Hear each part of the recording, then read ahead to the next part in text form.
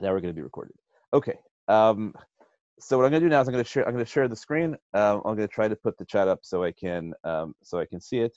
And if you have questions, you're welcome to unmute yourself and ask questions in the middle. Also, I'll stop and take questions at various inflection points during the share. Okay. So here is the here's the Makarat set. Okay. So we're going to start by setting up a series of Gemaras which talk about the category Shat Tadchak.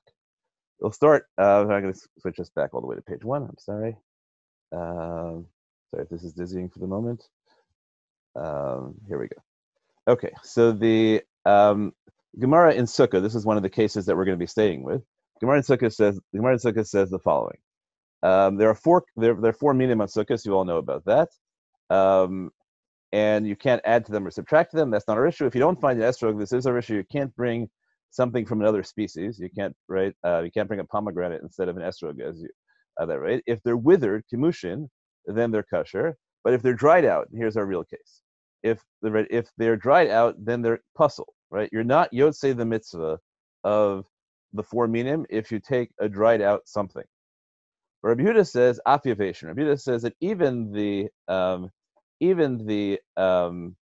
dried out ones are kosher. And now Rabbi Yehuda adds something. He says maaseh bivnei krachin or karchom, different girsot, people of a particular city, shahayu marishin ulavein livnei v'neihen. They used to bequeath their lulavs to their grandchildren. Okay, lulav bequeathed to your grandchild is likely to be very, very dry. Amrlo, so the rabbi said to him, Misham Raya, what kind of proof is that? Ein sh'as hadchak raya. You can't ping proofs from situations of pressure. So we don't know what the pressure the Bnei Krachin were under, but the most likely pressure they're under is that it was impossible to get fresh lulavim. Maybe it was impossible even to get one fresh lulav for the whole city. So they had no other realistic capacity. It could be that it was possible, but only at enormous expense. We don't know. But there was some circumstance which made it extremely difficult to get a non-dried out lulav, even a non-exceedingly dried out lulav. And Rabbi Yehuda says, look, they used to do this. And the rabbis don't say, or the people who ever respond to Rabbi Yehuda don't say, no, they didn't used to do this. They say, you're right, they used to do that, but that's a shas hadchak. And you can't prove what the halacha is in a non-shat hadchak circumstance from a shat hadchak circumstance. Okay, but that's going to be a little problematic because it says that they're pasul. So either it's a kosher lulav or it's a pasul lulav. Why should a shat hadchak change the nature of lulav from kosher to pasul? Okay, that's our underlying question. And we have to figure out, what does Rabbi Yehuda think? Right? Does Rabbi Yehuda have a principal position? No, a shat hadchak is a proof. Otherwise, that's why he cited it. Or does he have a disagreement about the specific circumstance? Does he think, no, that wasn't actually a shat hadchak? Okay, right. Those are underlying questions. I brought you two other cases. One is about roofing a sukkah with boards that are four tefachim wide. And there again, right, there's a rabbinic decree against doing that because it feels too much like a roof. And here again, Rabbi Yehuda says, look, right, once upon a time when it was dangerous, they did that. Why it was dangerous to make a sukkah in a particular way is not clear. And they said to him, no, it was dangerous. That's no proof. Okay, everybody says, obviously it can't be a pikuach nefesh situation per se, because then obviously you do anything you do to save your life. It must be a circumstance either where it wasn't really that dangerous, it was just a little bit dangerous, or that it was dangerous to build a sukkah, but the question was, is this a sukkah or not? Right? Rabbi Yehuda says, look, they did that, and the response to him might have been, okay, but it wasn't a sukkah. They just did something as right. Okay, right, we'll go back to that. There's a third case. Rabbi Yehuda says the same thing about bringing things through various places that would be asur d'Rabbanan. The issue about both these cases is that both these cases are obviously rabbinic, whereas the invalidity of a dried out lulav on the surface may at least be, and probably is, a biblical issue. I brought the other two cases, even though they're less dramatic, to show you that this is just a pattern. It might be a position of Rabbi Yehuda, that Rabbi Yehuda always thinks that shas hadchak is a proof, and the rabbis don't. But there are other cases. I could bring you other cases from Tosefta where Rabbi Yehuda does this as well. But we'll see. It's not only Rabbi Yehuda, so it's not clear that it's a particular ideological position. Okay, I can show you that, for example, that it spreads into the anonymous section of the Yerushalmi. Here's a case where really fascinating case. It's own right where Rabbi Zira says to Rabbi Hananel, you're not right. You're never allowed to read scripture orally. And then they quote a story where Rabbi Meir wrote a Megillah by heart, and the response is Ein lamedin mishas hadchak. Okay, right. So the Yerushalmi seems to state this as an accepted principle that you can't derive halacha from shas hadchak. On the other end, that's the answer, but the questioner assumed otherwise. So this dialogue between Rabbi Yehuda and the sages plays over, and then we get to the text that is really going to primarily occupy us. Here's the text. Okay, so Tanya, we learned in a Breita that Amar Lem Rabbi Eliezer l'Chachamim. So background you have to know about this is there's debate between Rabbi Eliezer and the Chachamim about women who are presumptively premenopausal, who missed 3 consecutive expected periods, and then the question is, if they then later bleed, right? At what point do you have to presume that they started bleeding for the purpose of taharot? Rabbi Eliezer says you assume that they were tahorot until the moment that they start bleeding. And the Chachamim say you have to go back 24 hours. So Rabbi Eliezer says to the Chachamim, Maaseh b'riba achat, there's a story about a particular young woman, Behetlo, that's a place, Shehefsika shalosh onot, right, she missed 3 periods, Uva maaseh lifnei Chachamim v'amru dayashata. And the story came to Chachamim, and they said, we presume that she was Torah until this moment, against the position that is articulated by the Chachamim in opposition to Rabbi Eliezer, which is that you have to go back 24 hours. Amrulo, so they said to Rabbi Eliezer, Ein shas hadchak raya. Okay, same dollars Rabbi Eliezer, you can't bring proof from a shas hadchak. But here the Gemara does something useful for us. The Gemara says, Mai shas hadchak. What's the definition of a pressure time? So the Gemara gives 2 answers, which do not at all seem to be the same thing. The first answer is Shnei Batzoret Havu.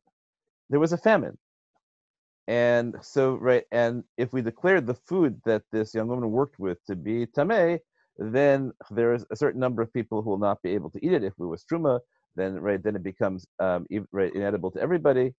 Right, so there's a time of scarcity, and this psak was affected by the necessity to preserve the food. But some people say no, it's not about this. It's not about the time of scarcity.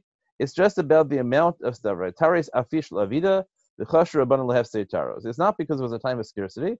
It's just that she was in whatever way we would call her. Right, she was a super spreader.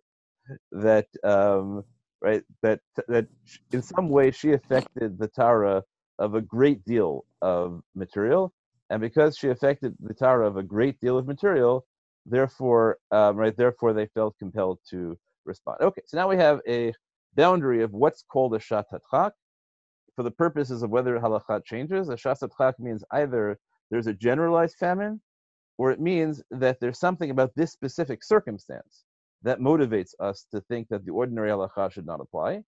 And the Chachamim said Rabbi Eliezer, just because we said that she was tahora in that case, doesn't mean that you can say that this is the general halacha. Then the Gemara goes on. The Gemara says, Tana Rabbanan, we have another Breita. Maaseh aviasar Rebbe Rabbi Eliezer. So now we're several generations later.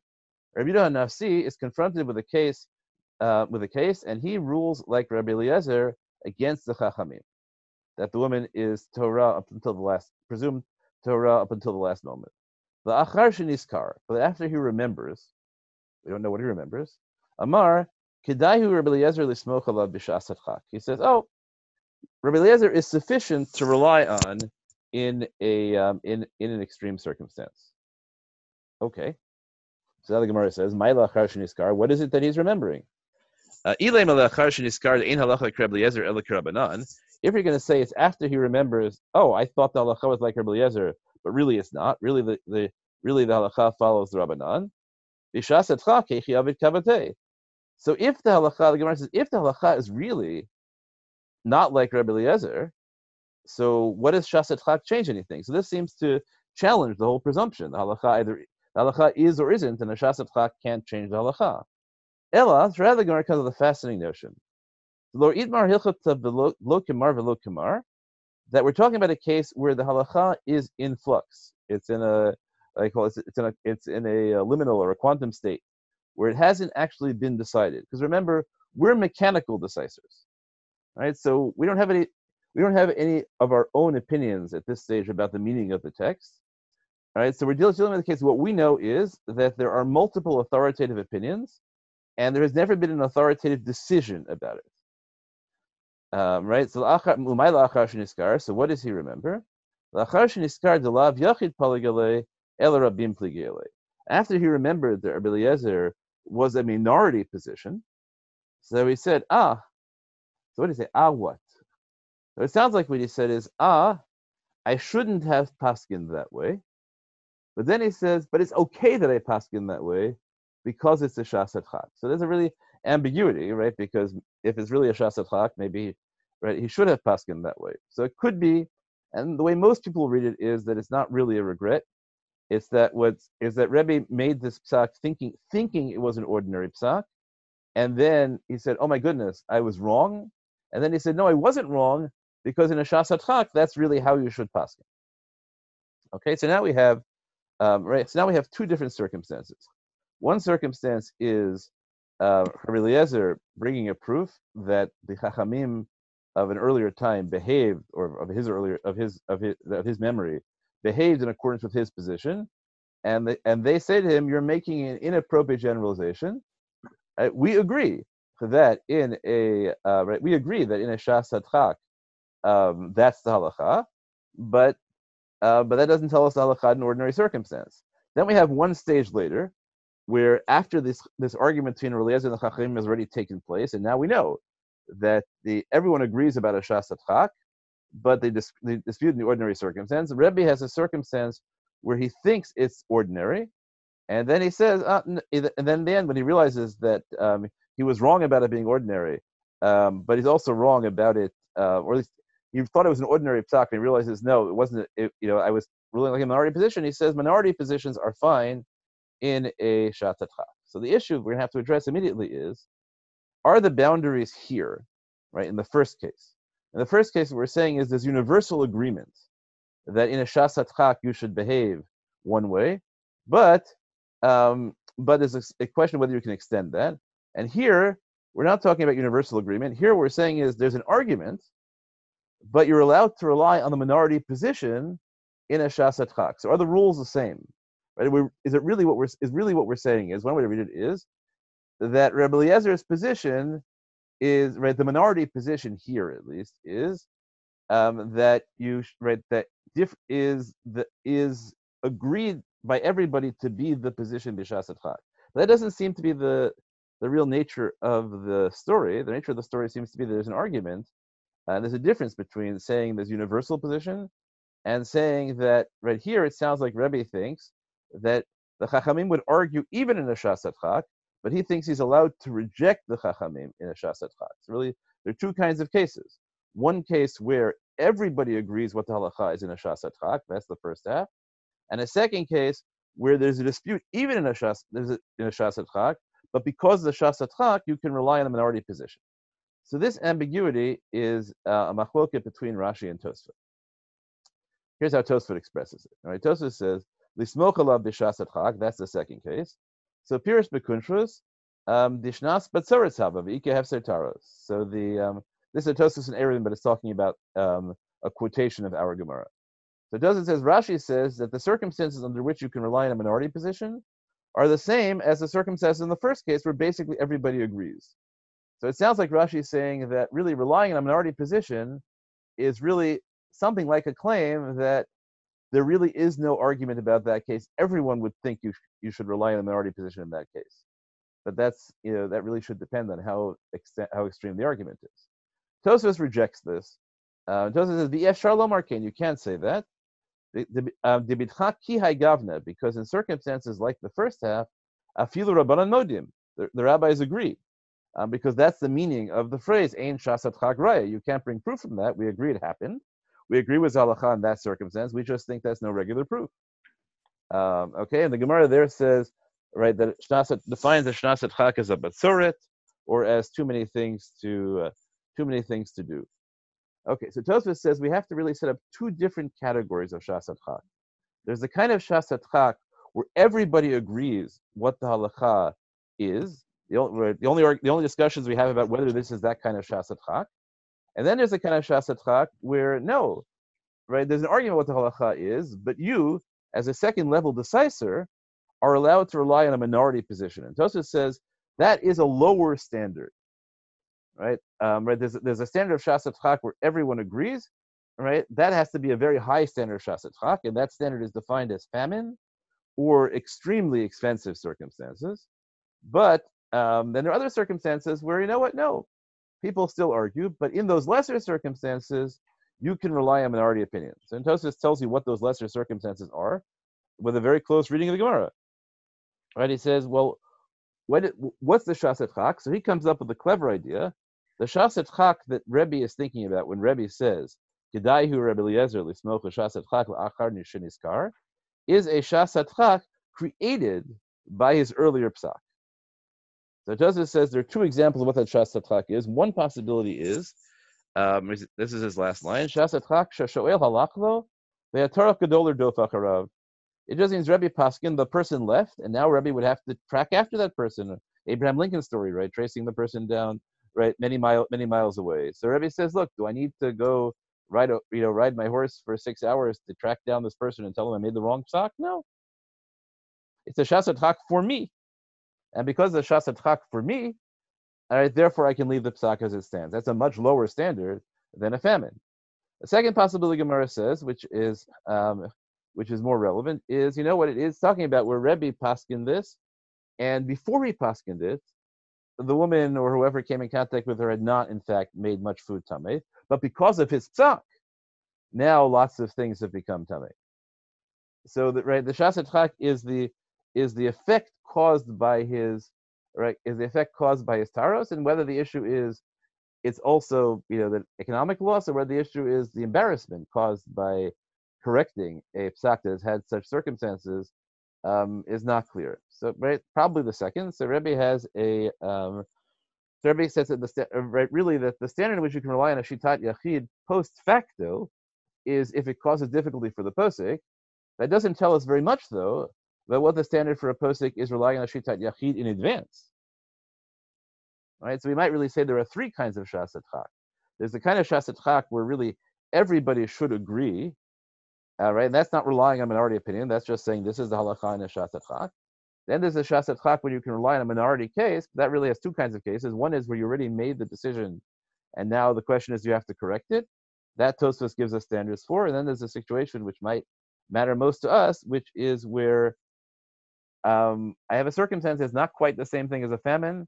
It's not this huge economic loss, but it's not an ordinary circumstance. Am I allowed to rely on minority opinions there or not? Okay, how does this play out? So moving to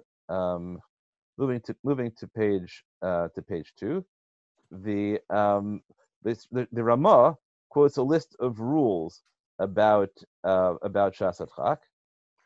Sorry for that. I think the Ramah. So here are the Ramah's rules.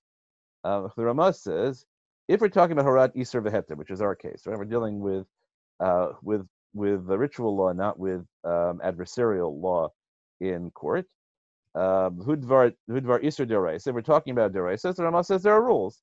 Right? Ordinarily, if you have no opinion of your own about the meaning of the text, and there is no authoritative decision, so if it's a Deraisa, then you follow the strict opinion, and if it's the Derabanan, then you follow the lenient opinion. Okay, I keep doing that. I'm sorry. I don't think the chat is working, so I'll stop and take questions soon. Here's what Tosfos says: "V'dafka in bet acholkin heim shavin." Right. This all these rules apply only if the argument is between people of equal authority. Aval ein somchen al divrei katan neged divrei gadol imenu b'chachma v'minyan afilu b'shasat chak. Now Tosfos says even in a shasat chak, you can't rely on a minor figure as opposed to a major figure. Gadol imenu b'chachma v'minyan, let's say, means wisdom and number of students, although it could also mean age. But It's wisdom and public influence, right? Public halachic influence. So you can't rely on a minor figure against a greater figure. Afilu b'shas atchak, ela im kein haya gam kein hefsid meruba. Right. So Tosfos, so the Ramah seems to rule, as we'll see, sort of like Rashi, that the standards of shas atchak are the same. And then he says, right? He says even right. He says in this shas atchak, you can only rely on a katan negative gadol menu if there are two circumstances. It has to be a shas atchak, which also involves great loss. Right? You can't rely on an individual against the rabim unless you meet these rules, which are gadol menu b'chachma binyan. Sorry, which are shas atchak and hefsed meruba. So it sounds like our standard for relying on minority opinions, according to the Ramah, which is the same as Rashi, is right, and he seems to apply this even not just post facto, but even in circumstances going forward. You can only rely either on minority opinions or on the opinions of less influential figures if you meet this standard called hefsed meruba, and hefsed meruba is greater than shas atchak. Okay. He puts in additional rule that'll be important to us later, that all this applies only if the greater party or the multiple have heard the minority opinion. But if they're not aware of the minority opinion, the rules don't apply. That's not my issue. Okay, the Bach then comes along, and the Bach says there are really three kinds of shas atchak. Echad shas atchak greda sheyesh ba hefsed mu'at.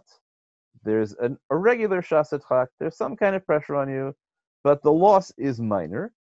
Uvimot tachol adam benoni, right? And this is right.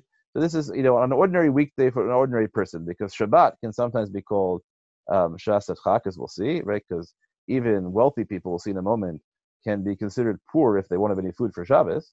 But we're on a regular weekday, and somebody comes with a kashrus shayla, which is going to cause them to throw out something which isn't terribly important. I don't know, a container of cottage cheese, whatever it may be. So that's what we call a regular shas atchak. Okay, then he says, Sheni, shas atchak sheyesh behefsid meruba kimashmo, right? There's a shas atchak where there's an objectively great loss, and that he says applies a fil ashir. It's not a relative category. They're just telling you, look and say, wow, that would be a terrible waste.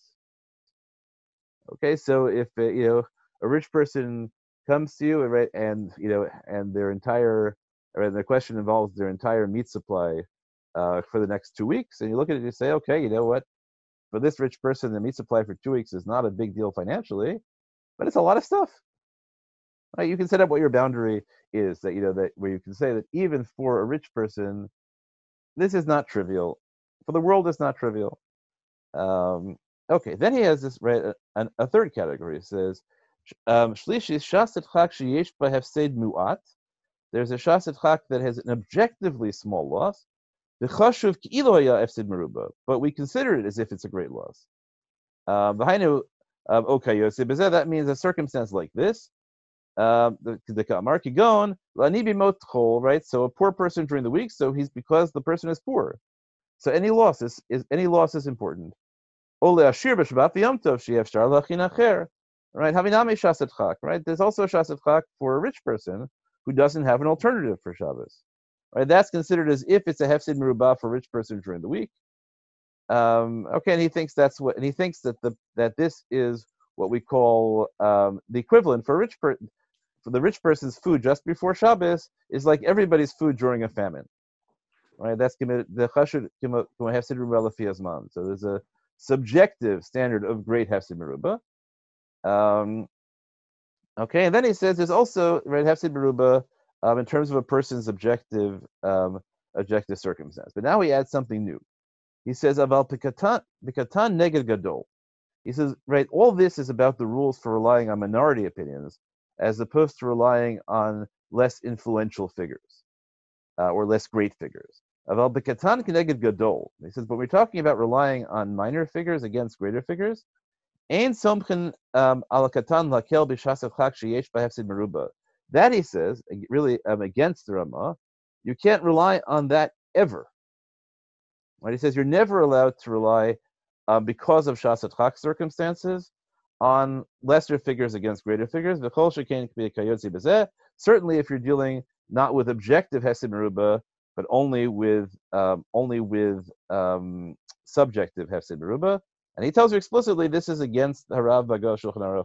This is against the Ramah, who thinks that the rules for the din katol katan keneged gadol shavel din yachid keneged rabim, right, which is the same as the Ramah thinks the rules for relying on less influential opinions is the same as relying on minority opinions. The less he thinks that's wrong, Ella can depreciate. Rather, the truth is as I have said. Okay, so let's stop for a moment. I'm going to summarize, and then we'll take questions.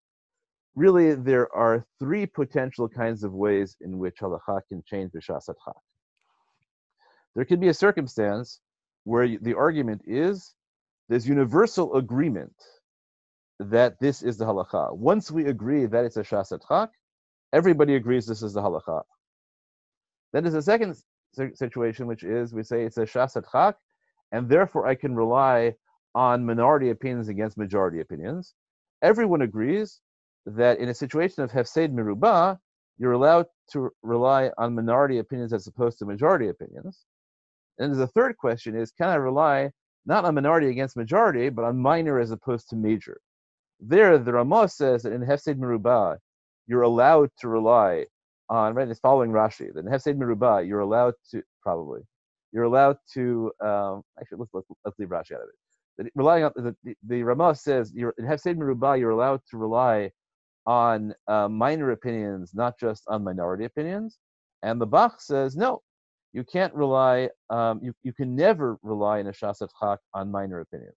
The only time, right, all a shas hadchak can change is either reliance on minority opinions or a claim that here's a circumstance where there's no argument at all, because everyone agrees this is the halacha b'shas hadchak. Okay, so I'm going to stop for a moment, and this would be a good time to ask questions if anyone has any.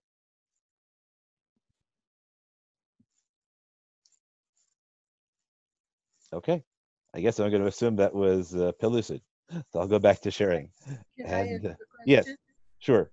Okay, so in a situation in which it's time of abundance, certain questionable food items are going to be ruled as not kosher. Right. But in a situation in which food is not abundant, Mm-hmm.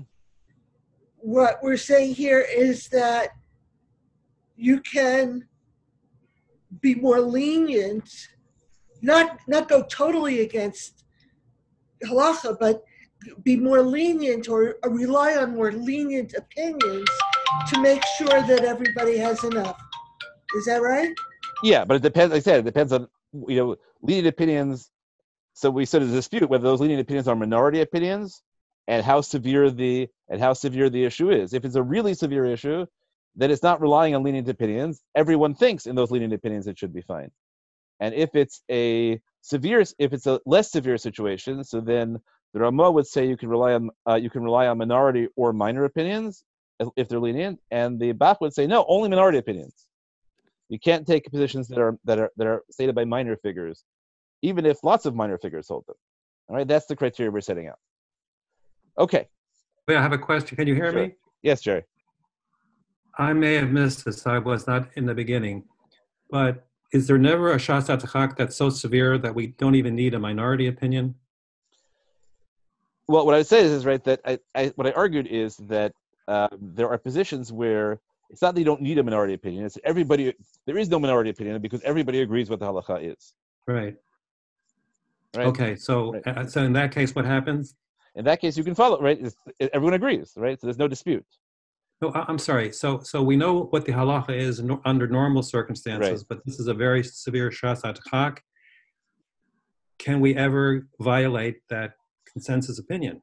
Well, so the answer is we can't violate the consensus opinion, but we can argue that the consensus opinion would be that the halacha should be different in this kind of shas hadchak. Okay. Right, that's the first case of Rebbe and Rebbe Eliezer, where right, of the Chacham and Rebbe Eliezer says, look, there's this case where the Chachamim accepted my opinion and didn't make her tamei retroactively, and the Chachamim say, Ein shas hadchak raya. No, we did that because we agree that you're right in that kind of circumstance. but that doesn't prove anything about the ordinary circumstance. But we still need somebody who has that opinion. We can't. No, we can't we don't. never. We don't. It's just a coincidence that Rabbi Eliezer thinks that position is ordinary in ordinary Okay. circumstances, right? It might be that Rabbi Eliezer didn't say that. We would still think that. Okay. Okay. Got Okay. it. So let's go back to. Wait, I have a question. Yes, Adina. So is there like but for all of these cases that like the Gemara mentions and that were like in the Ramah and the Bach, it was what is it talking about like also disagreement in like whether the present circumstances are shatat dechak, or it's like everyone agrees and then the question is what to do? For our circumstances, we're assuming that everyone agrees as to not only that it is a shasat chak, but as to how severe a shasat chak is. Right? Obviously, you can complicate this and make it an iterative situation. What happens if I think it's the kind of shasat chak where everybody should agree, and you think it's the kind of shasat chak, right? What happens if I think it's a minority opinion, and you think it's not just a minority opinion? The minority is a trivial figure, right? Right. Those are obviously second stage arguments. I'm in my thought experiment here. Everyone agrees about everything. Right, all the circumstances, and I'm reaching consensus halacha about how to react in this circumstance. And the consensus, we also have like rules for a shatat dechak on that like what's considered a communal shatat dechak. That would be like the drought year or the individuals, like if it's Shabbos or whatever. Absolutely. Okay. Absolutely, and at least so far, people have assumed that the shasat chak called hefsed meruba can exist either communally or individually, and we haven't set up a claim that no, there's a difference between a communal shasat chak and an individual, and that can accomplish things that an individual shasat chak, no matter how severe, can't reach. Right? You can imagine such a position, but we haven't seen such a position yet. Okay. Other questions? All right, I'm going to go back to sharing. Okay, so moving on. Here is the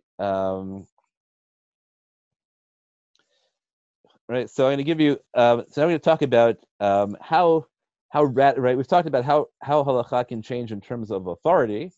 Now I want to talk about how radically halacha can change. Right. How much difference could there be between what the consensus holds in an ordinary circumstance and what the consensus holds in a shasat chak? So the Tur sets out a machloket as follows. The Tur says we're dealing with lulav again. Kol hapsulim mach masmum.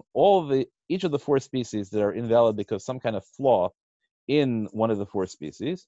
Imhu shasat chak she'ein nimsa kasher. If we're in a shasat chak which is defined as we can't find one that is kosher, ksherim v'yachol levarech alehem.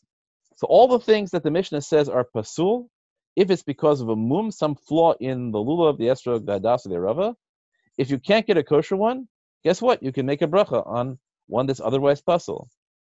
The Ravid katav, but the Ravid wrote, shelo yavarech alehem, that you can't make a bracha on them. Ela yuchazem biyado shelo tichachach torat lulav. Ravid says, no, how could you possibly make a bracha on it? It's pasul. Ravid just says, but it's a good idea to have, to do something that's a ritual memory. But it doesn't have, right? You can't say that something that's pasul becomes kasher just because the shasat chak. But the Rosh, the Tur's father, said, no, I think you make a bracha on it.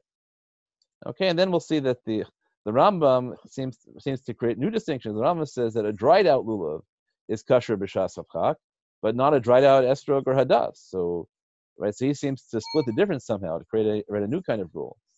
But the Torah says lo nirab. I don't understand the ma'ishno zemizeh, right? The Torah says it seems to me this is an abstract question, right? Do the mumim that invalidate the four minim, do those rules apply b'shasat chak or not? If you think they apply b'shasat chak, then they're all pasul, and if you think that they don't apply b'shasat chak, they're all kasher. Okay, we have to figure out what, right? So we have three positions. We have the Ravid who says general rule: if it's pasul, then you can never make a bracha on it. It's only just going to be some kind of recollection. If you have the Rosh who says no, you can even make a bracha on it, and you have the Rambam who says it depends. Okay, so let's see how the Beis Yosef sets out this machloket. So the Beis Yosef starts off by quoting the Mishnah, then he quotes the Rosh who says Mikan mashma shebishas adchak yotzin afilu b'pasul, right, as the Torah said. And he quotes the Ravid, and the Ravid said the Ravid originally agreed with him, but now we get to the language of the Ravid. Right, this is the Rush quoting the Ravid. He says, "V'shuv chazar bo ve'amar." In the end, the Ravid stopped agreeing with me, and he said, "The bein b'shas adchak ve'ein shelo b'shas adchak ein yotzin bi'avesh klal." You can never fulfill your obligation with a dried out lulav. I'm going to make this a little bigger. The chol heicha de katane pasul. Whenever it says pasul, mashma afilu b'diavad. That means even if it's after the fact. And the Ravid here equates b'diavad and mishas adchak. He says, look, if we would tell you, right, if in a circumstance where you accidentally took a dried out lulav, we would tell you you got to do it again. It's not, you weren't yotze even b'diavad. Then afilu b'makom adchak liyotze bo. So how can we say it's different just because there are pressured circumstances? Because the Ravid says, how could this be? Sheb'makom adchak yotzin bo mavarchin olav l'chatchila. That in a pressure circumstance, you fulfill the obligation, you can even make a bracha on it. Right? We tell you, go ahead and make a bracha on it. And then we're going to tell you the moment the you wake up in the morning and we say, there are no estrogim available, you bring me your dry, or no lulavim available, you bring me your dried out lulav, and I say, yes, make a bracha, fulfill the mitzvah. 10 minutes later, it turns out that a shipment of estrogim just come in, and I say, you got to do it again. How can that be? And how can the same etrog be pasul or kosher? And the Ravid says it makes sense to me. Svarahu, right? It makes sense to me. Ki yavish gemesu, a drive out lulav is like, if it's dead, so how could you possibly make a bracha on it? Rather, what he says is, Elish notlino do biadam b'shas adchak. But he says it's a good idea to take it in your hands in a shas adchak, kidei shlo tishtachach mehem torah lulav etrog, because in circumstances where you can't fulfill the mitzvah properly, it's a good idea to do something as a memorial so that you'll remember there's such a mitzvah. The Zeush Amar Ein Shas Adchak Raya, and he thinks that's what the Chachamim say when they say Ein Shas Adchak Raya mean. They don't mean we agree that's the halacha. Rather, Kilomar Shlo Asukein Ela Shlo Tishtachach Mehem Torah Lulav. Okay, so the Ravid rereads that that Mishnah. I read it to you in a biased way. It's not that when people say to you Ein Shas Adchak Raya, to the Ravid, it doesn't mean that there's a consensus position that that's the Shas Adchak. That is halach in the Shas Adchak. They just mean that sometimes you can't fulfill the mitzvah, and when you can't fulfill the mitzvah, you have to create substitutes which are not the mitzvah. Okay, right? That's the right. That is the right. That's the position of the Ravid. To which the Rush responds. He says, "V'lashon ein Shas Adchak raya, and no morel perisha." But he thinks this is a forced reading, that the Ravid's reading is not compelling, because he thinks, look, Rabbi Yehuda brought this proof, and what's Rabbi Yehuda's proof? He thinks that Rabbi Yehuda's proof must be that the Bnei Krachim used to make brachot on it. And right, he thinks the proper reading is that they went all the way, because if they didn't make brachot, Rabbi Yehuda has no proof. Rabbi Yehuda says, look, this must be the halacha. If they didn't make brachot, what kind of proof is that? They would say to him, right? So the Ravid must be wrong. So now the Rush comes up against the Ravid's argument. He says, hang on a sec. But how can you tell me that something is pasul on one hand and kosher on the other? And now we get to the really radical thing is, you might tell me all the other things, all the other cases where this happens are rabbinic rules. But here, the psul of lulav yavesh, according to most figures, at least on the first day, is a biblical thing. Right? So here's what the Rush says. Ella kol hane psule misaran hakasuv lachachamim. All these invalid rules about the four minim, even though they have the rules of halakha d'oraisa, they have the formal standing of halakha d'oraisa, there are lots of cases where the halakha d'oraita is subject to rabbinic discretion. Misaran hakasuv lachachamim. Scripture gave it over to the rabbis to determine what the standards are for d'oraita law. The Hey Mamru, and so what the rabbis decided is, Shelo b'shas adchak afilu b'diavad lo yatsa. If it's not a shas adchak, then you're not yotze at all. Kidei sheyizaru Yisrael b'mitzvot, because they want the Jews to take the mitzvot seriously. Aval makom adchak hichshirum, keven sheyafsher banyan acher mavarchin alehem.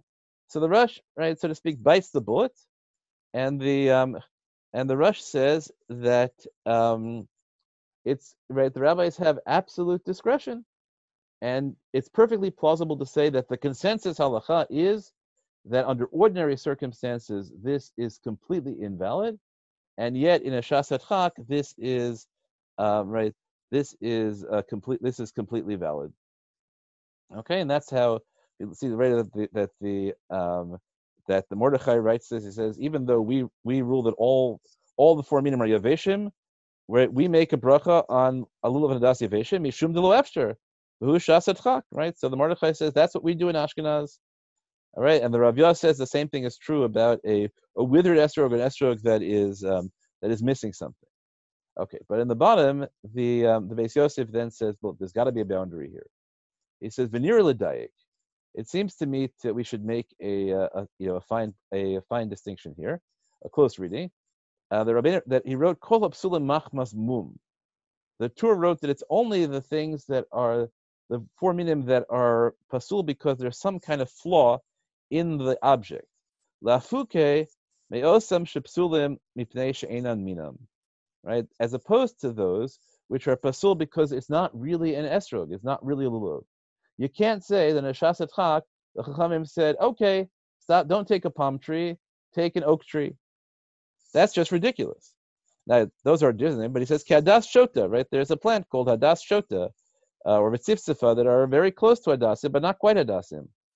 Dehanach l'divrei hakol ein not linosam leolam, v'afilu b'shas adchak. Those you can't take ever, even if shas adchak, ki heichid v'lo lesu. Right, so what he says is there's a fine line when you do things for a shas adchak only as a memorial. Right, so, or even when you do things because you're fulfilling the halacha. If I tell you, if the Chachamim would say, okay, you took an estrog last year, but this year there are no estrogim, so take a pomegranate, there's no way that when there comes back to being estrogim available, we're ever going to stop people from using pomegranates. And you can't use pomegranates. So therefore, the Chachamim said that that there has to be boundaries to the Chachamim's rule. You can suspend details, but you can't change the species. That's an underlying principle. Although he recognizes, right, that there were people. Right, he tells you that it was that you'll see in Reish Mem Bet, you'll see that there are. That there were people who here we are.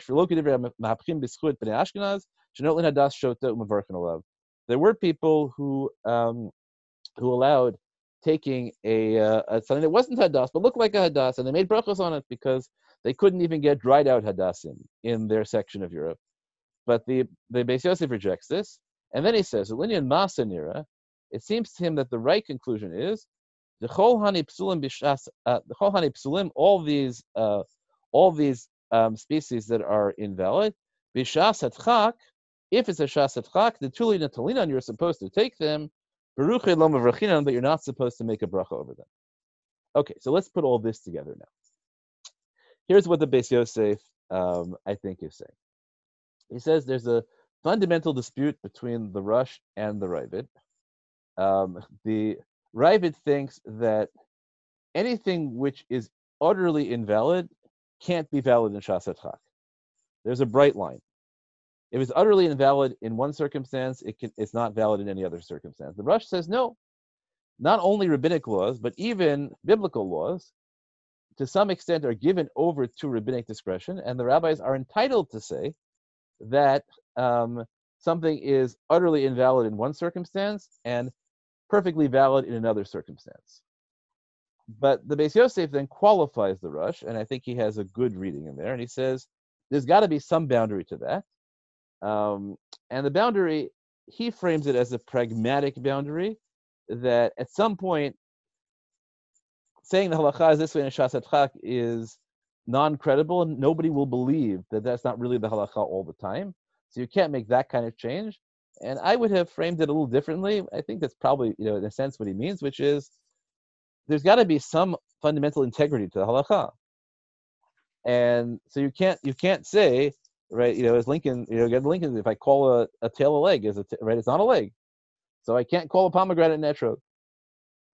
Right, so there's some kind of boundary to the discretion, but the boundary is not obviously, right, the boundary is something between a change in an accidental attribute or a change in an essential attribute, as to what rabbinic discretion extends to. Then the Beis Yosef himself says that he thinks that the right solution is to compromise between the Rush and the Rush and the Ravid, and to say, you know what, we can say that it's possibly a mitzvah, so we'll encourage you to do it, but we can't say you make a bracha on it. Right? That the Beis Yosef thinks. Now he frames this as a mechanical issue, I guess, that he can't decide between the Rush and the Ravid, so he ends up with a suffix.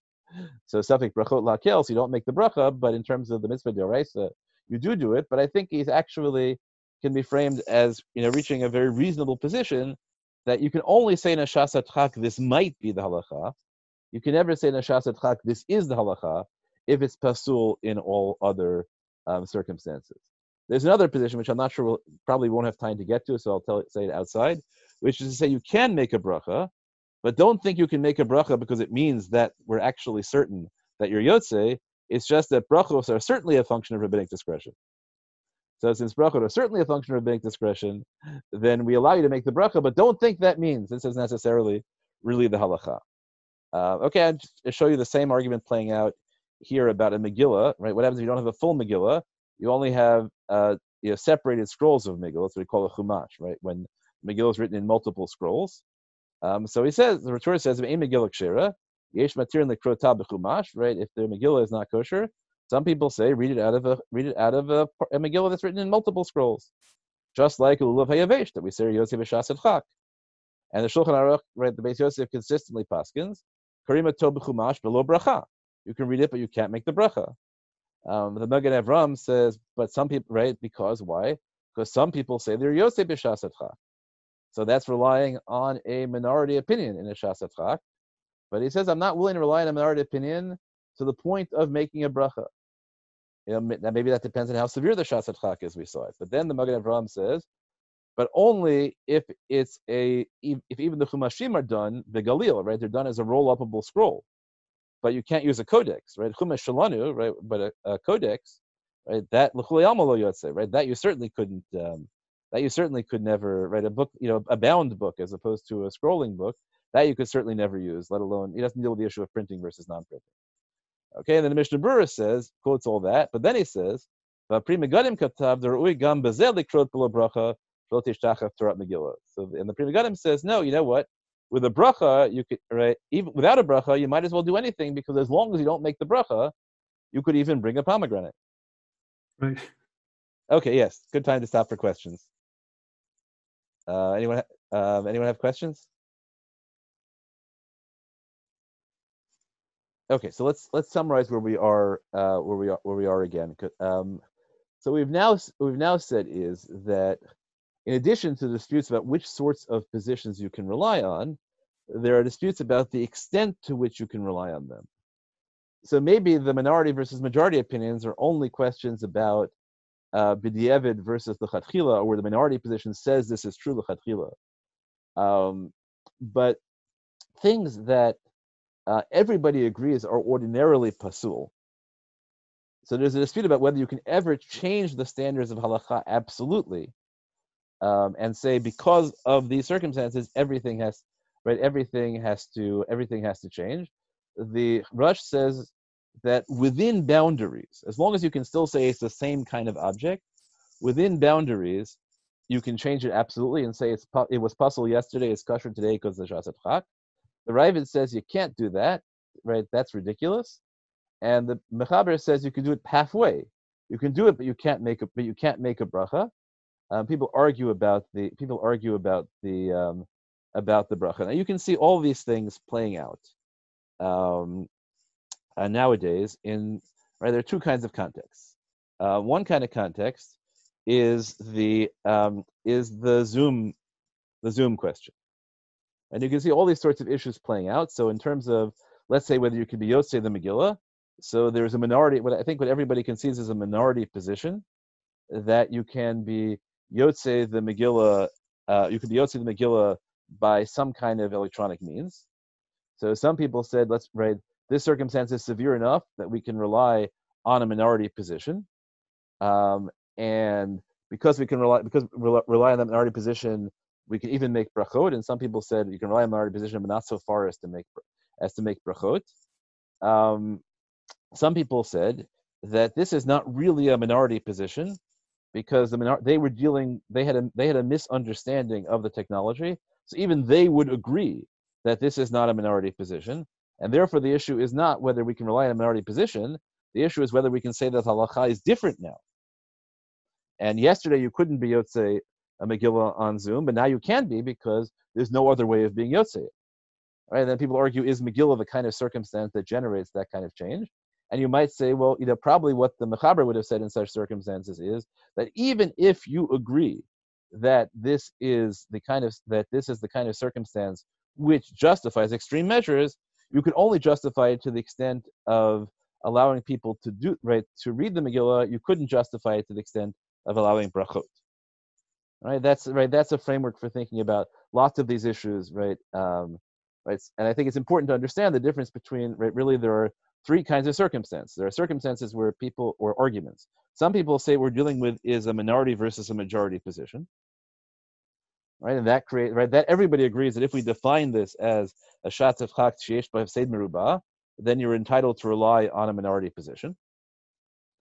Some people say, but no, this isn't even a minority position because they wouldn't have held that in our circumstances.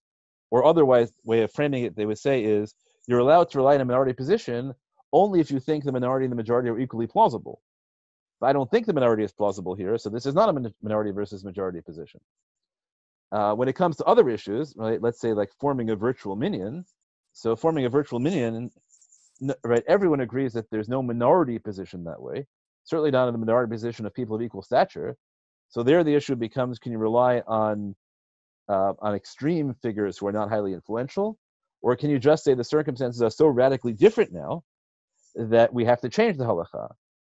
And maybe davening in particular is the worst circumstance for doing that, because maybe the Mechaber says that the one thing you can't do in those kind of circumstances is make brachot. Right? So that's a way of framing the conversations about the use of Zoom. I'll talk about that in much more detail in the Thursday night shir. The other circumstance that I think we have to address is definitions of mikveh.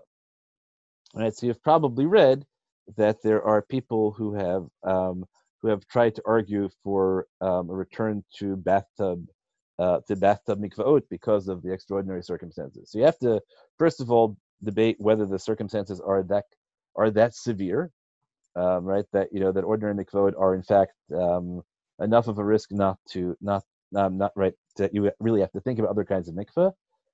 I would say that right now we need to have a very careful balance. On the one hand, all the medical opinions that are published state that you can create mikvot in ways that don't create an appreciable risk, at least for people who aren't high risk themselves. On the other hand, I think, and there's a letter from Rafi Ashraf of Gush Etzion that I think is very important in this regard. He says, but that doesn't mean that women aren't entitled to say that I don't trust the hygiene of my particular mikveh, and I'm scared, and therefore the normal rules about obligation to go to mikveh should not apply in these circumstances, and that's very important because of women who are in circumstances where they might be under spousal pressure. Issues like that you shouldn't tell people they have an obligation to go, because a reasonable person might look at their local mikveh and say, I know that it's possible to keep a mikveh safe, but I don't believe this mikveh is safe. Then the question about bathtub mikvot. So I think that first of all we have to decide again, is the circumstance that extreme? Which it seems like right now, to me, the general medical advice doesn't make it anywhere near that extreme. But you could say, well, what about people who are a high risk and they can't go to mikveh? Right? How you deal with situations like that? I think that the question of whether it's a minority opinion or a minor opinion is an issue that has to be litigated. The deeper question is that most of these suggestions, what often happens when people exhume past opinions, is as in the technological issue, right, where you exhume Rav Moshe's not so, exhume, let's say, the Minchat Eliezer about Zoom, so you don't talk about whether they properly understood the science or whether it's different, right? So I've argued, again, I'll talk about it Thursday night, that all the tshuvot that justify being yotzei electronically are not dealing with any circumstance of digital signal processing. And digital signal processing may completely change the digital signal processing may completely change the environment. It might be all those true that are not applicable. So, by the same circumstance, aside from the question, our bathtubs are smaller than older bathtubs, and the vast majority of our bathtubs, it's impossible to immerse yourself completely in, whether because of the total volume of water they contain or simply because they're too shallow. The other, and human beings don't box themselves up that way. The other reality is that municipal water systems are very different in different places and different than the old things. So, for example, right, one of the raging debates about municipal water mikvot in the past were about whether water meters function as kalim, but the vast majority, I think, of municipal water systems now are pumped into holding tanks for processing on the way, and holding tanks are certainly kalim. Right, so I think that there's a long, long way. I don't mind people bringing up positions, but the notion that you can take a position from the past and immediately apply it to the present without reinvestigating the circumstances seems to me very problematic. Aside from all the authority issues that we have raised, I'm going to answer Adina's question. Saganat nefashot is not the same necessarily as Shas HaTchak, because obviously you can violate almost anything in order to save your life. The question is, what happens if we say, well, you could not violate it, right? This is the Gemara's discussion about sukkah. So there seems to have been some decree against making a sukkah.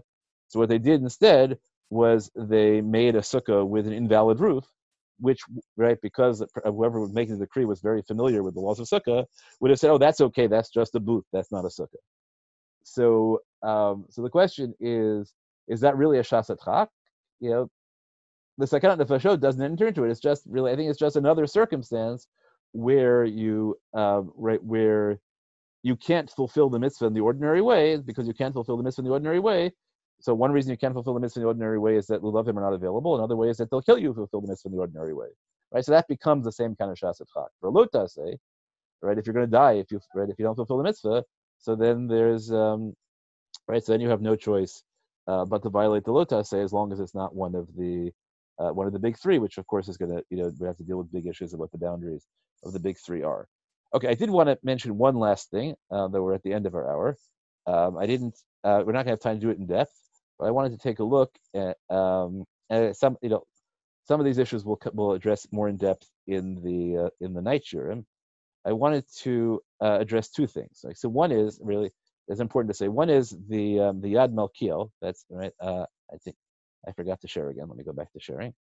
So the Yad Malkiel says that the rules about what's considered a Shitat Yachid have changed after the closing of the Talmud. That after the Talmud, every dispute in the Talmud between minorities and majorities has already been settled. Right? That's settled law entirely, and the rule follows the majority in the Talmud, and you can't resurrect minority opinions in the Talmud. Right? So the rules are only about. So this whole discussion is only about post-Talmudic law. Other people will make the same kind of claims about minority opinions not mentioned in the Shulchan Aruch. I don't hold that position, but you should be aware that if we say that it is true, right, that the Gemara uses the boundary between the Gemara uses Yachid v'Rabim as an example of a circumstance where the law has not yet been determined. It's just that we can mechanically quantify it as individual versus multiple, but the law hasn't been determined yet, and people argue at various levels that the law has been determined in the past for us. So you have to decide at what level under what circumstances you decide the law has been determined. I have argued in various contexts that the law is sometimes socially determined. If for 80 years nobody has held that position, even though they held it 80 years ago, and everybody has said that position doesn't count at all, so maybe at a certain point the law is so decided that you can't resurrect that position at all. It's just been completely read out of the tradition. And I think that's possible as well, certainly until some major contemporary figure resurrects it. There's also, right, the last thing I want to show you was the Chelkas Yaakov. This is too extreme for us to do in 30 seconds, but I want to say for the Chelkas Yaakov, and when I post the source sheet, you can look at it yourself later. The Chelkas Yaakov says that there's a difference between a Shas HaTchak that affects the individual and a Shas HaTchak that has enormous communal consequences. And he treats us, as worse, as to some degree worse than a famine. Right, when there's a Shas Chag with enormous communal consequences.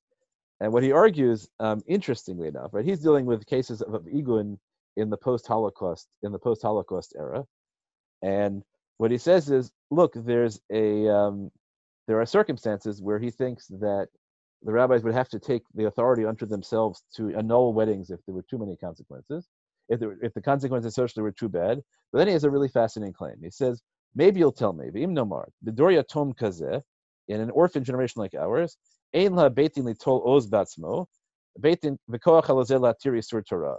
The beitin does not have the kind of discretion that the Rush was talking about. It doesn't have the, right, certainly not in cases of marriages, maybe not even in cases of lulav. So he says in circumstances where you think the rabbis have less formal authority, in those circumstances, then you have to say that the pressure on us to use our other tools is that much greater.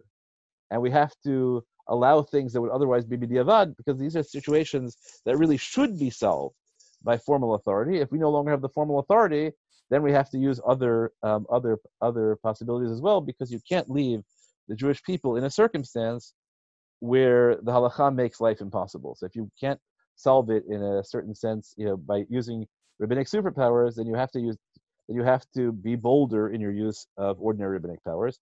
And I think that has a lot of truth as well. Okay, are there questions at the end that relate to the shir? And if we finish that, then if anybody wants to stay, I'm going to turn off the recording after I take questions related to the shir. And if anybody wants to stay and talk about the Nida issue specifically, I'm happy to do that. Otherwise, I'll find another context. So first of all, questions related to the content and the structure of the shir.